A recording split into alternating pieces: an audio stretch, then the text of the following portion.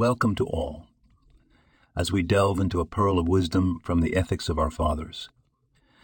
Today, we focus on Chapter 1, Mishnah 18. It says, Rabbi Shimon, the son of Gamliel, would say, "By three things is the world sustained: law, truth, and peace." Law, truth, and peace, three pillars that hold up our world.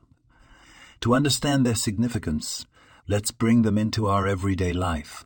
Law, or deen, guides our actions. It gives us structure.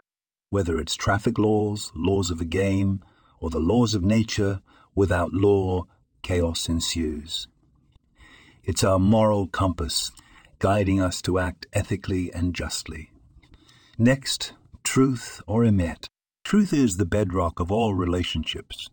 When we deal truthfully, we cultivate trust. Our words carry weight and our actions reflect our integrity. In a world where misinformation is rampant, commitment to truth is paramount. Peace, shalom, is the outcome of law and truth. When justice prevails and truth is upheld, peace naturally follows. It's what we strive for in our homes, in our communities, and in our world. As we navigate our daily lives, let's remember Rabbi Shimon's words. Uphold the law, speak the truth, and strive for peace, and in doing so we sustain our world. This podcast was produced and sponsored by Daniel Aranoff.